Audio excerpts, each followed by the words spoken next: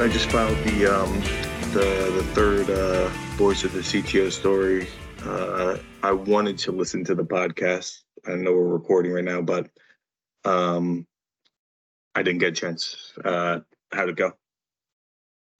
You know what's funny? Reb actually did our intro for us. She did a whole segment of welcome to the Waters Waveland podcast. I'm your host, Reb. No. Yeah. Okay. So you know what's hilarious about that is, I swear to you, I spoke with her on Sunday or Monday, I can't remember, but I said, so listen, Wei Shen and I, we'll do the intro. So, let Tim, for those that don't know, it's going to be Tim Baker, but we'll get to that, I guess, in a second. But let Tim know that it'll be an awkward start because you'll just be kind of jumping in with, okay, and now I'm joined by Tim. We're kind of showing how the sausage is made here now, I guess. We're going to leave this all in, by the way. I don't care. We're leaving this all in. We're not going to do a proper introduction. This is the open. It's a cold open. So for everybody that's confused, we'll get caught up in a second. But I told Reb, here's how the intro works. Here's how Wei Shen and I will do the intro. All you have to do is just be like, and now I'm joined here with Tim. I'm Reb, blah, blah, blah. And then at the end, just say, thank you for joining, blah, blah, blah. And that's it. And then everything else, Wei Shen will cut up and edit, and we'll do the intro. So I love to see when people listen to the direction that I give. I clearly have no authority over anyone on this staff. Well, and also it just shows that, at least Reb anyway, doesn't listen to any of our episodes. Yeah. I feel so happy. You would think, if you're going to be, it's like her first podcast. I think that she's done the interview, so she's been on it as one of our guests. But yeah. Be like, oh, let me see how Wei Shen and Tony do it when they interview someone. No, just. So anyway, well, listen. Also, she was very, very kind to include some swear words in there that I had to bleep out. So, thank you very much, Reb. Thank you. I'm willing to do that for Tony on most occasions. Not always, depending on. Yeah, you usually have to censor yourself all the time, really. Yes. But yeah, with Reb, man, girl, I expected more of you. This was basically us slagging off Reb before she does an interview. The podcast guest is Tim Baker. Apparently she gives an introduction. I will say that Tim is one of the best follows on. I don't like most people on LinkedIn because they're they all want to be influencers and they all sound like too corporate PR speak. Here's how you can use blah, blah, blah. He actually informs. It's almost it's like journalism. He's a reason why he's a great source. And I'm assuming that they're talking about Cusip reference data, that kind of stuff, maybe market data fees or something like that. Do I have that correct? Yep, you have that correct. So they talk about, since I have edited the interview that Reb has done, basically, they talk about the ongoing Cusip suit, also the FCA's wholesale market data study, and implications on copyright. Implications of the case actually on copywriting market data and going into the future, market data and reference data. So I would say it's a really interesting chat. So kudos to Reb for doing that. Just all the other stuff. Yeah. Just failure on every other part, but at least the interview hopefully was good. The interview, it sounds like it was good. Tim's on it. He'll be fine. So we're good. Anyway, let's just get to it.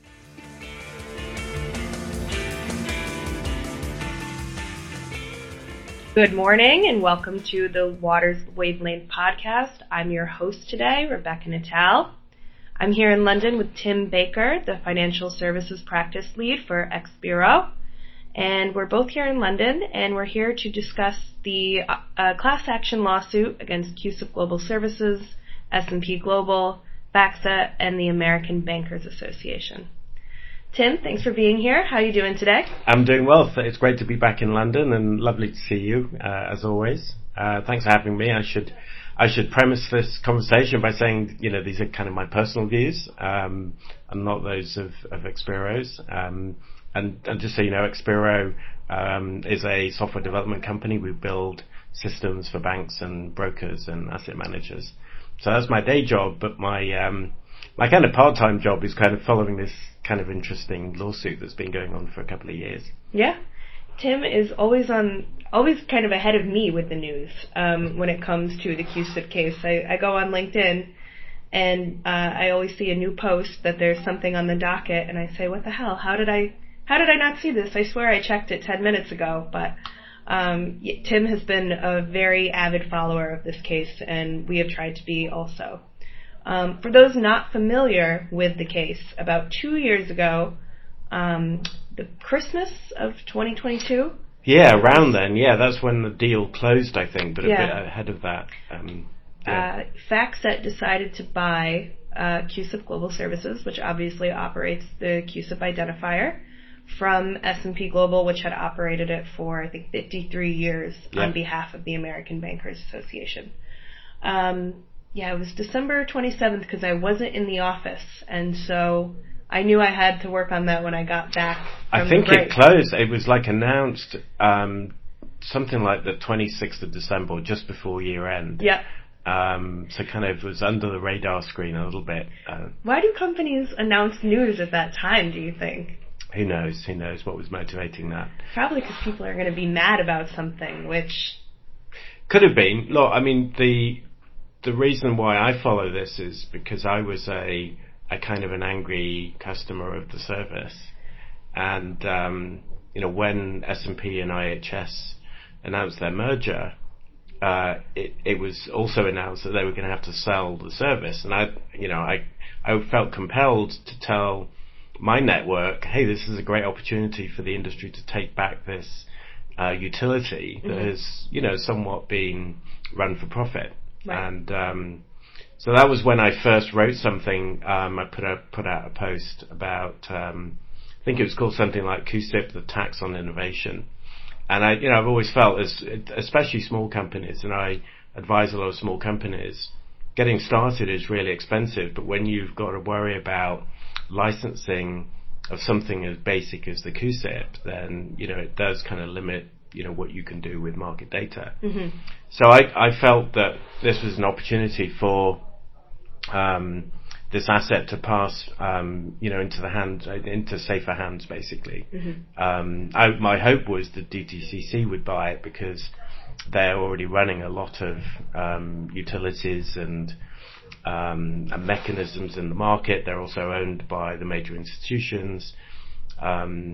But they were significantly outbid by FactSet, who I think really valued the massive footprint that Cusip has. Mm-hmm. Every financial institution and tech firm in finance has to have a Cusip license, pretty much. Mm-hmm. Mm-hmm. And I remember at the time I had written a story, and it was the industry watches warily as Cusip finds a new home in FactSet. Mm. And I had spoken to some industry practitioners who had mentioned, regardless of their feelings about the sale, it was a great opportunity for FactSet, which is a large data provider, but still kind of dwarfed by the bigger ones, Refinitiv, which is now LSEG, Bloomberg, and that kind of upper echelon of data providers. So, with the purchase of this utility that everybody who trades North American stocks and bonds has to use, that came the opportunity to kind of bundle its own proprietary data sets and sell its services in a new kind of avenue, which I think some people did not like that prospect. Well, look, competition's good, and I think FactSet, whose base has always been in the asset management side, always look to expand into other segments, be it capital markets, banking, and wealth. They've been growing significantly outside of asset management for the last few years. But I think having this just the kind of client list and having contracts with so many clients outside of their core. I think that was the thing that tempted them to pay close to $2 billion for, a business which is probably $170 million. Yeah, so, and they floated bonds to do it. Yeah, so they borrowed some money, which they probably didn't need to, but it was a very big, I think it was probably their biggest acquisition. So pretty high stakes, I think, and just recalling the timing, I think it was only a month or two after the deal closed, or after the deal closed, they were hit by this actually two antitrust lawsuits. Quick succession. Yeah, and talking to a couple of the attorneys, they didn't know about each other either. Right. It was a surprise. Yeah. So I'm sure it was a surprise to FactSet and the ABA and S&P. Yeah, they've been unchallenged for so long, and I think even the parties who filed the suit were kind of surprised because it was a small New York-based broker-dealer, Dinosaur Financial. Yep. You had a small asset manager in Connecticut, Hildene. Yep. And you had a not even American firm, Swiss Life Investment Management. It was, it's, I don't know quite how those three came together. And I'm a little bit surprised that more firms haven't formally joined the plaintiffs or the class. But I think it goes to the fact that, if you go up against these big firms, it can come back and bite you. I mean, I know of a lot of firms who would love to join, but just don't want the political kind of aggravation and the risk that might bring. Mm-hmm. So there is quite a bit of, and look, I think some of the really big firms who are maybe paying, hundreds of thousands or millions of dollars to the service, even for them, it's still a rounding error, because if that service was ever cut off, or if they had problem getting hold of the feed, that would put their whole business at risk. Yeah. So it's kind of, why take the risk? Yeah. But clearly, the market's got to a breaking point that this suit actually happened. Yeah. I am also surprised that no one else has joined. I wasn't at first, because I completely understand, where you're coming from with that. But, so to give the TLDR on what's happened in the case so far, there was a lot of back and forth. The two separate suits were ordered to be consolidated by Judge Catherine Fala. In this, a federal judge in the Southern District of New York. Who, by the way, is amazing, because I think this is really complicated. I struggle to kind of get through the documents, but she has really kind of got a very, obviously it's her job, but she just seems to be on top of this quirky world of market data already. Yeah. So doing a fantastic job, I think. She ordered the cases consolidated, and listened to obviously both sides' arguments, and they had made the plaintiffs had made many claims, including they wanted a summary judgment on the copyrightability, which is a word now, I guess. The copyrightability of Cusip code, individual Cusip codes, and also the Cusip database, which it turns out the Cusip database is copyrightable. That's right. The individual codes not copyrightable, much like a phone book. And the other really major allegation made by the plaintiffs was they are seeking judgment on whether S&P and Cusip and FactSet and the ABA have violated the Sherman Antitrust Act, specifically sections 1 and 2. And in one of the judge's opinions, she said that there is enough ground for the case to proceed and to hear the arguments based on their allegations that they did violate Section 2 of the Sherman Antitrust Act, which was a piece of legislation, FDR? Yeah, it goes way back. Yeah, it was an FDR piece of legislation that outlawed monopolies in the States. So that's what's happened so far. And I was surprised that there either wasn't a settlement before it got to that point, and that, she said, yes, sure, we can proceed on these grounds, and that nobody kind of came out and wanted to join the class action at that point because she said there's merit here. So, well, I'm not sure whether. I mean, I think when you see someone getting into a fight, sometimes you step back a bit and go, okay, I'm going to see how this pans out. I don't think there's. I think anyone with skin in the game who would like to see some of the issues addressed, probably reading the tea leaves thinks that the case is going to go, the plaintiff's way, and so that's a good outcome for everyone, right? I'm surprised that there hasn't been a faster move to a settlement, simply because Section 2 or Part 2 of the Sherman Act. There's two parts of the Sherman Act, and I had to kind of learn this as I was reading up on it. The first part is all about collusion, so that's price fixing. And there was no collusion here. It was just like, because they're the only, there was no one to collude with. Right. So that was kind of dismissed. But Section 2 is all about using your market position in a kind of an aggressive way. Yeah. And that's very much, and the DOJ has quite, so Section 2, actually the Sherman Act hasn't really been widely prosecuted. No. Usually the DOJ has to get involved. Yeah, so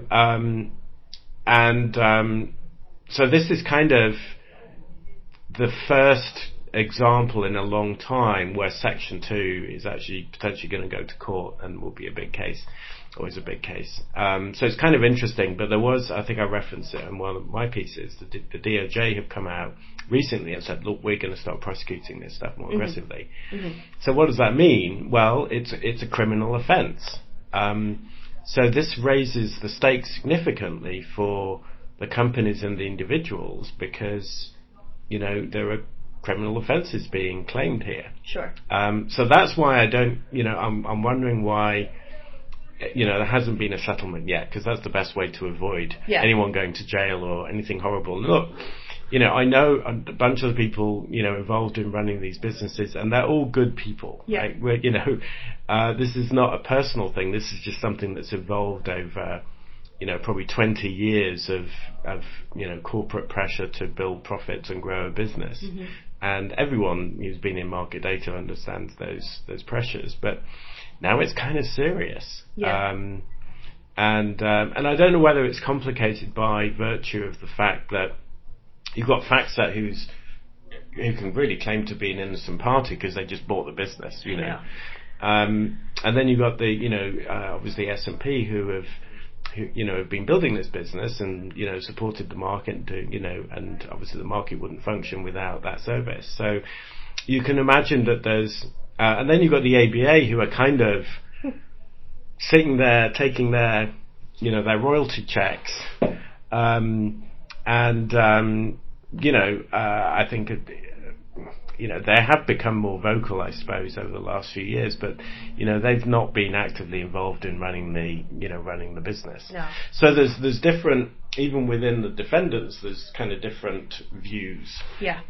So maybe that's delayed things, but I think the latest back and forth that we've seen may well start to kind of bring everything into clearer into a clearer view, and maybe there will be a settlement sooner, but who knows? I'm not an expert.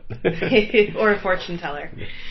Well, so yes, in the latest events unfolding in the case, so Judge Fela did say that the case can proceed, which means that they are in the evidence and discovery phase of collecting and sharing those documents. And in the last couple of docket entries, which is public knowledge for or public record for anyone who's interested. The case can be followed on pacer.gov. There was some back and forth about the plaintiffs wanting documents related to a investigation or an inquiry held by the European Commission in 2011, I want to say. 2011, 2012, yeah. Yep. Related to S&P's charging for fees for U.S. ISINs. Yeah. Yeah. So the way it works is the ISIN is a kind of global standard, and it's the aggregation of security identifiers across all the markets.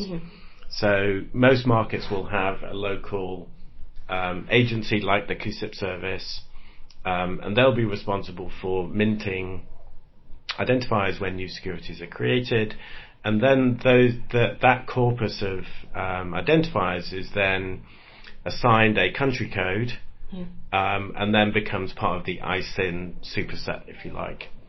And what was happening was aspects of the kind of licensing regime, I'll call it, from the Cusip world, because basically the ISIN for a US bond is the same as the Cusip, right? Except it has US on the front of it, so it's basically the same number. And I think firms using that standard, or the ISIN, were being not only charged a lot of money, but also had to disclose who they were licensing the identifier to, so that the service could go after them for a license as well. So it's a little bit, I always think it's a little bit like a pyramid scheme, basically. And that's part of the plaintiff's point, which is some of those practices, are pretty aggressive in terms of the way that they chase after people and hound them, to pay a license, based on the premise that the Cusip is protected by copyright. Yeah. So back in 2011, 2012, the European Commission were involved, and there was a ruling that basically, from memory, I think it put a cap on the prices that they could charge for license. Yeah, $15 per day or something. It was a relatively low cap. Yeah. And ironically, what it means is if you're an ISIN subscriber in Europe, you're significantly paying less than if you were in the US. Yeah. So there was a lot of discovery and process involved in that ruling, and I believe that the latest back and forth was the defendant group were trying not to kind of disclose, all of the materials that came out of that investigation. Right. Which I would assume included a lot of kind of fairly negative kind of evidence. To cut a long story short, the judge came back and said, no, you have to hand that stuff over. But not all of it. But not all of it. If it was subject to NDA, although I think a lot of it probably wasn't subject to an NDA, because I don't know why you'd put an NDA in place when you're being, kind of investigated. With a regulator. Although I would imagine that some of it's privileged. Well, so some of it might be if they're commercially sensitive information, sure, like how you price things and what have you. But right. So I think that handed a little mini victory over to the plaintiffs, because they're now going to kind of get access, and I think it was a warning shot for the defendants to say, look, don't hold back here, and we've already seen in some of the documents that came out last year that there's some pretty damning emails and things around, which kind of support the plaintiffs' kind of arguments. So what one might assume that little mini victory, if you like, will kind of move things along in terms of maybe a settlement of some description. But again, who knows? Who's to say? Yeah, strong personalities. There's a lot of them in the market data and the reference data world. You think that everyone's going to be, just like, tired in the back office. This is the most exciting thing that's happening in the industry. So true. It really is. Yeah. So I think it's going to be very interesting to. I think the other thing that kind of came out in the prior round, I thought was maybe not really fully digested, was this fact that the copyright does not apply to the individual Cusips or even slices of the data, so subsets of the data. So it applies to the full database, which no one would really argue about, because that's got, it's got IP in it, because they do clean the data and standardize it and all of that. Yeah. But already what's come out of the case so far, I think, should give firms more confidence to incorporate the Cusip in their product, for example. Whereas in the past, a lot of firms would come up with creative workarounds to do that. Well, web scraping, I think the SEC, what is it, 13F, Form 13F, yeah. you have to report Cusips in your holdings, which makes, and because 13F is available when a firm files it publicly, that makes the contents publicly available, which makes the Cusip numbers publicly available information. So you can web scrape and you can build your own version of a Cusip database from source. There's nothing stopping anyone from doing that. I haven't seen anyone do that. No.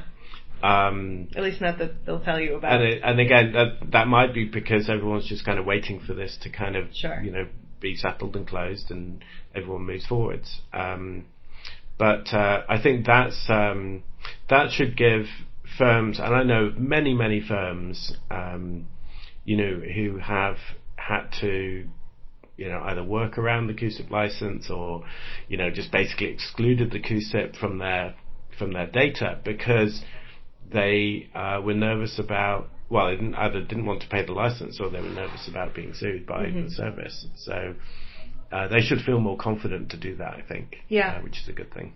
And to put this in, I guess, a wider industry context, so this has all been going down for the last 2 years, but over the last year here in the UK, the Financial Conduct Authority has been conducting what's called its wholesale market data study, where it's looking into the fees and the pricing structures and the licensing structures that are in place by I think the primary focus are the credit rating agencies. Yeah. But they're also looking at, they're looking at market data providers of any stripes and colors. So index providers, credit rating agencies, ESG providers, terminal providers, and they're trying to get a sense of whether the pricing structures and the licensing structures and the fees that are paid by users here in the UK are fair and reasonable.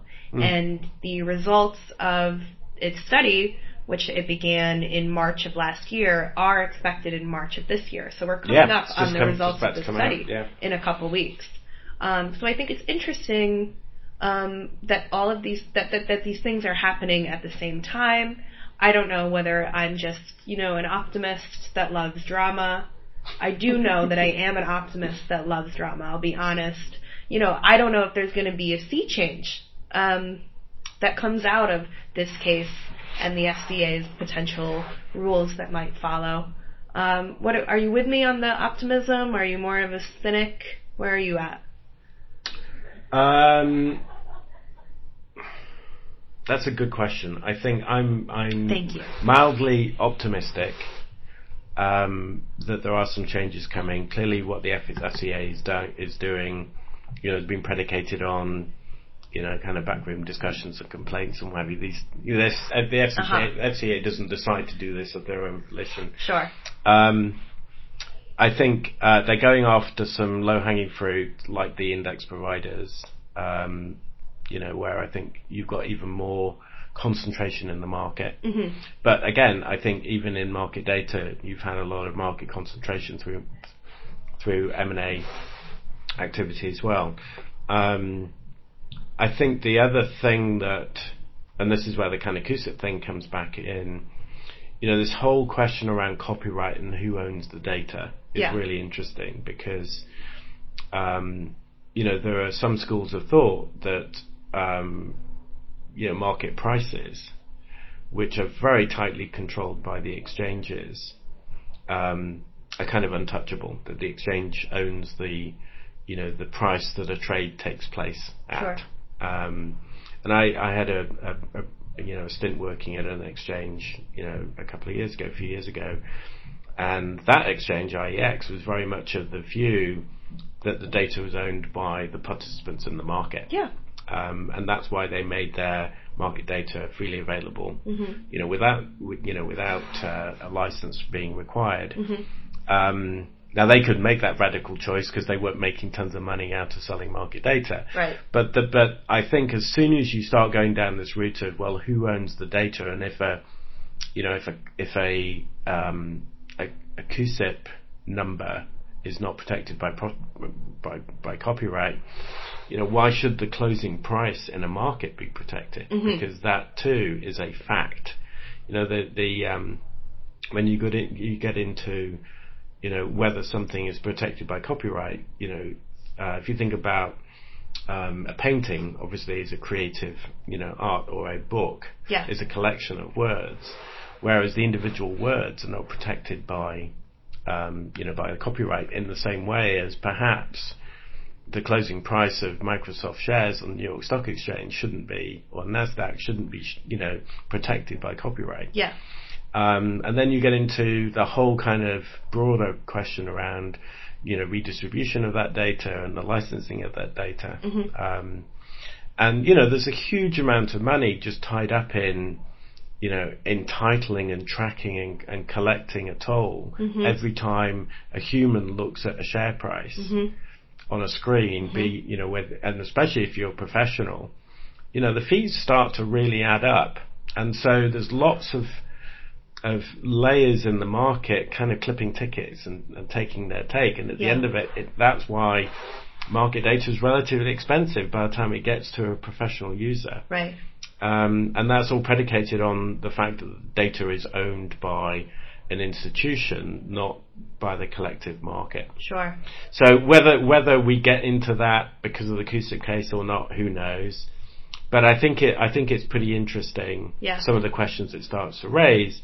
And maybe if this case is successful on the plaintiff side, maybe there will be more to come. Yeah. And maybe it is kind of market prices and security prices that someone will have a swing at as well. So that could be kind of another twist in the tale. Yeah, there have been many.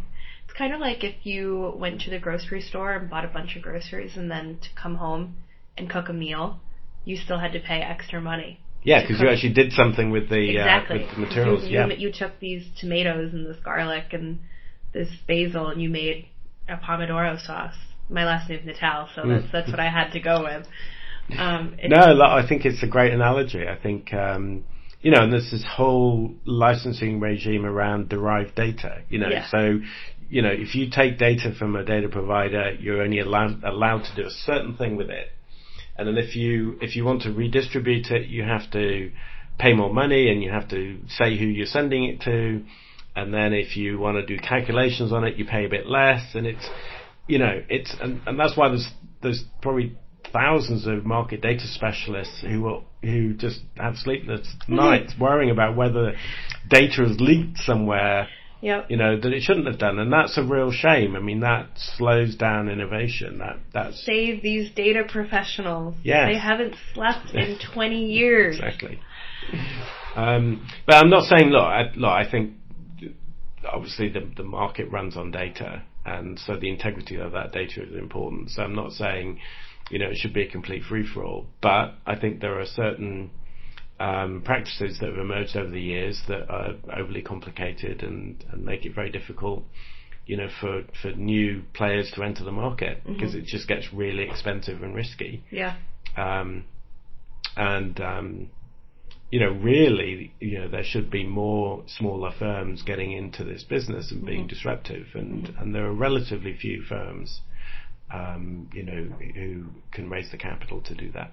Well, that's just that's like in what is it a trope? Maybe that's the word I'm looking for, but I feel like anytime we get a small firm with a noble goal of wanting to take on one of these big data vendors, although I'm thinking of Symphony specifically. Remember the Bloomberg killer? It just seems insurmountable and impossible. And Symphony will tell you now that was never their goal, which, I mean, they have a new CEO. It used to be David Gurley, it's now Brad Levy. I think that might have been David Gurley's goal once upon a time. No one ever... it's very difficult to raise money if your goal is to take on Bloomberg and Bloomberg messaging. And this is probably the subject of a whole nother podcast. Yeah. I think Brad's done a really great job. Yeah. I think we have talked about. I think this is an episode in the past. Okay. I'll have to look it out. I think the challenge with Symphony, initially was if you want to create a kind of messaging network, you have to have a balance between people listening and people talking. Whereas Symphony was very much kind of sell-side sponsored, and so lots and lots of sell side firms, but there wasn't the network effect that Bloomberg had built over the years. It's very difficult to build that, but they keep chipping away at it, and but yeah, no one who has the ambition of taking on Bloomberg will ever succeed. Yeah, because it's an incredible franchise and organization. But I do think that fintech, and I'm a kind of fintech supporter, and believe there should be more disruption in the market, and more. That's where the innovation comes from. Yeah. We were talking earlier about the big firms and innovation, and there's really not a strong motivation for these big firms to innovate, because they just have these cash machines that every year, 95% retained business. Yeah. With strong pricing power. You don't even have to sell anything to stay in business. Yeah. So it's a terrific business model, and everyone wants to be in that business. But it's harder and harder to break into it. Yeah. Because of these big barriers. Well, can you think of any instance? And we're talking about Cusip a lot, but Cusip, any of the ratings agency providers or any of these index providers, where the product feels like it's pretty much the same every year. Can you think of any instances of meaningful innovation that have happened in the ratings agencies or the indexes, or in these identifier spaces? Look, I think the index space has been pretty innovative. I think because there are and this kind of is tracking the the explosion in ETFs, where there's multiple of ETFs than there are underlying securities now. So there's lots of ways of measuring and investing in the market now that we didn't have even 10 years ago. So I don't think there's been a lack of innovation there. I think there's been a lack of innovation around just the way that market data is distributed. I mean, we have this thing called the cloud, and we have market data, kind of data marts, but I haven't seen a fundamental change in the way that data gets from kind of point A to point B. Point A to B. You're right. And the licensing regimes haven't really kind of evolved, I don't think, in the same way as you've seen in the music industry, and you've seen pay-per-view and pay-per-use models. We just haven't seen that. You still have to buy huge amounts of data and use a small percentage of it. You buy a terminal product like a Bloomberg, and you only use 5% of it. Right. Why isn't there a product that allows you just to choose the data you want, and you pay for what you consume? Yeah. Well, that's not good business, right? That's that's offering a lot of choice to the market. So I think that's an area where I'd like to see more innovation. Yeah. At the everything from the way the desktop products work, back into where the data is sourced, and maybe AI and machine learning will kind of start to open up markets, and it's certainly more feasible now to, as you said, scrape Edgar, for example, and derive data, from those sources. But I think it's, there's still a relatively high degree of control around market prices. That's the one that I think is going to be very, kind of difficult to unwind. What do you think of, and this is something we've covered quite a bit on our website. If you go to the tag, Bloomberg or Figgy, you'll find the stories. Figgy, the financial instrument global identifier, originally developed by Bloomberg, and now they contributed to the Object Management Group, which is a standards consortium. It was meant to kind of try to displace Cusip, right? Mostly unsuccessfully as far as displacing Cusip goes. That's not to say that the Figgy isn't used in some capacities. I know in crypto, they've been assigning crypto identifiers with it, and it did get national standard designation in the U.S. and in Brazil. What do you think of the Figgy?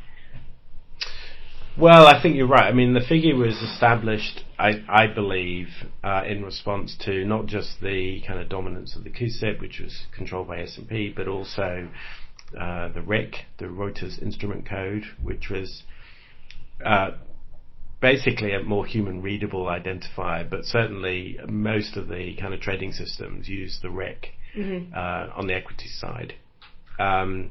And what it meant was it was very difficult for a big firm that had built, by this I mean a bank or a big asset manager, built a lot of systems around the RIC to kind of migrate off of any kind of Reuters content. So the switching costs were really high because you kind of tied yourself to this core piece of information, you know, this symbology. And the RIC had a whole bunch of flaws in its own right. You know, the RICs were reused and weren't very machine readable and all kinds of issues, which I've talked about before. So I think the figure came about partly because they needed their own kind of, you know, identifier that they owned and controlled, and I think did a really nice job in terms of making the identifier more open. The RIC was, you know, was very, very tightly protected for obvious reasons by Thomson Reuters, and still is, I believe, to this day.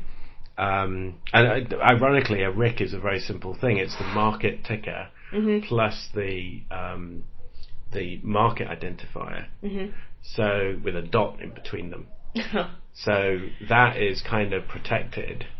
And they were also subject to an EC settlement as well, which clipped the wings a little bit of TR.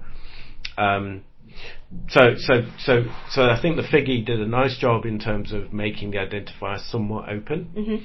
But ultimately, you still need to, if you want all that rich reference data, you got to pay a subscription for that. But and now there are services out there, third-party services that will help you switch between a Figgy and a Cusip, and do that there's a lot of cross-reference. mapping involved. And I think that those mapping services will become. I think they were very limited in their functionality because of the licensing regime of the Cusip. So maybe that's going to be easier for clients to switch between the Figgy and the Cusip and some of the other, and the ISIN. So that's a good thing. And I just think it's a shame that every big firm feels the need to have its own identifier. Because it would save the industry a lot of blood, sweat and tears if there was just one. And that it was completely open, and it had sufficient open reference data so clients could go, oh, that Cusip is that bond. In other words, it's got this, this term structure or this maturity date or whatever. Probably 4 or 5 things you need to be able to identify that bond as being the bond you think it is. Right. And if that was entirely open, this is again why my hope was the Cusip service would go over to DTCC, because they would probably open it up a bit more. And for the benefit of the market, because that's kind of their mission. So as I say, it's a shame that there's a Figgy in a way, and there was a need, to have a Figgy, and you don't have to go much further, and you'll find lots of other firms, smaller firms, have had to come up with their own identifiers. And then someone else has to come up with a cross-referencing service to include that. At TR, when I was there, we created the Perm ID, which was the internal identifier, and you can go to permid.org and you can see a unique identifier, and we put quite a bit of open data out there as well. And this identifier issue goes way beyond just securities. There's also companies, there's all kinds. Dun and Bradstreet with their DUNS number. There's the DUNS number, and then there's various government-backed identifiers. And what's it? LEI. There's the LEI, which has really gained a lot of traction. And then again, there's a lot of cross-referencing services to cross-reference securities with those. So it's a real spaghetti. And it's almost like an unnecessary thing. Because if there was a standard. Every problem solved creates a new problem. problem. Well, we opened up the Perm ID, and this was what we'd been building for many years at TR, and it was really well designed and thought out. I had a lot of clients say to me, we don't need another identifier. And I said, well, wait, this is a better one. This is a bit more open. And, and you could go from a RIC to a perm ID, for example, so you could make that traversal. But it's, there's a lot of complexity in a market that should be much simpler. Yeah. Because everyone's trying to kind of, again, this goes back to the motivation of FactSet probably. They wanted to control an identifier. Full circle. Yeah, there we go. Tim, is there anything we missed, do you think? No, I think we speculated a little bit about what might happen. I mean, the disappointing thing that I think is going on is if this thing goes to court, we might not see it until 2027. Yeah. So it's a very long process, and maybe that's the thing that will convince everyone we should just sit down and shake hands and come to some settlement. It's a long time to pay legal fees. No, I think we covered a lot of ground there, and I'm gonna keep following it because I've got lots of people who ping me with bits of information now, which some of it I can't write about because it's kind of very inside baseball, but it surprised me how many people who are actually really interested in following this space. Mm-hmm. And to your credit, you follow it closely. Not that many people are following it, which is really why I write about it, because I think it's an important issue. The amount of calls I'm on where I bring it up to someone. I mean, granted, I guess I don't speak to I don't speak to market data people 24/7, right? So I can't expect everybody to know about it. But I bring it up, and sometimes I get such a blank stare. I'm like, how do you not know about this? It's so very fun. Yeah, it's very nerdy and inside baseball. Yeah, it is. No, I love this industry. I'm very passionate about it. But my 20-year-old kids, if I explained to them what I did, they would be so bored. It's like, really, Dad? But I think I think it's fascinating, and look, the markets run on this stuff without all of this. It's truly the plumbing. And it was going back to the 1960s, the reason why the Cusip came about was because they had to close the markets every Wednesday to clear all the paper backlog because everything was on paper. Yeah. And it was some bright spark at McGraw-Hill at the time who had been appointed to this group of people, including, McGraw-Hill, the textbook maker? Yeah, McGraw-Hill is S&P, yeah. Should I know that? You probably should know that, yeah. All right, well, I did know that, just for everyone listening. That was a joke. So I can't remember the name of the guy, but he got involved, and he was very instrumental in saying we need a unique identifier that would be printed on every share certificate so that when we match a buy and a sell, it's always a match. And that was the Cusip. That was where the Cusip started. And the ABA, were the kind of governing body, it's a non-profit. Some might argue with that when you look at their, how much money they make. It's a separate podcast. But that's where it all goes back to making markets more efficient, which I think is a great, kind of goal.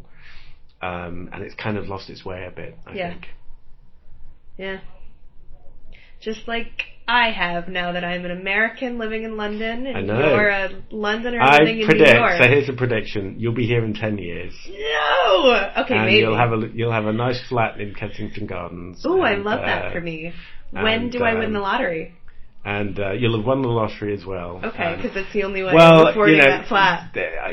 Someone who moved to Mexico and then the US with no intention of staying more than a year, and 27 years later, I'm still living abroad.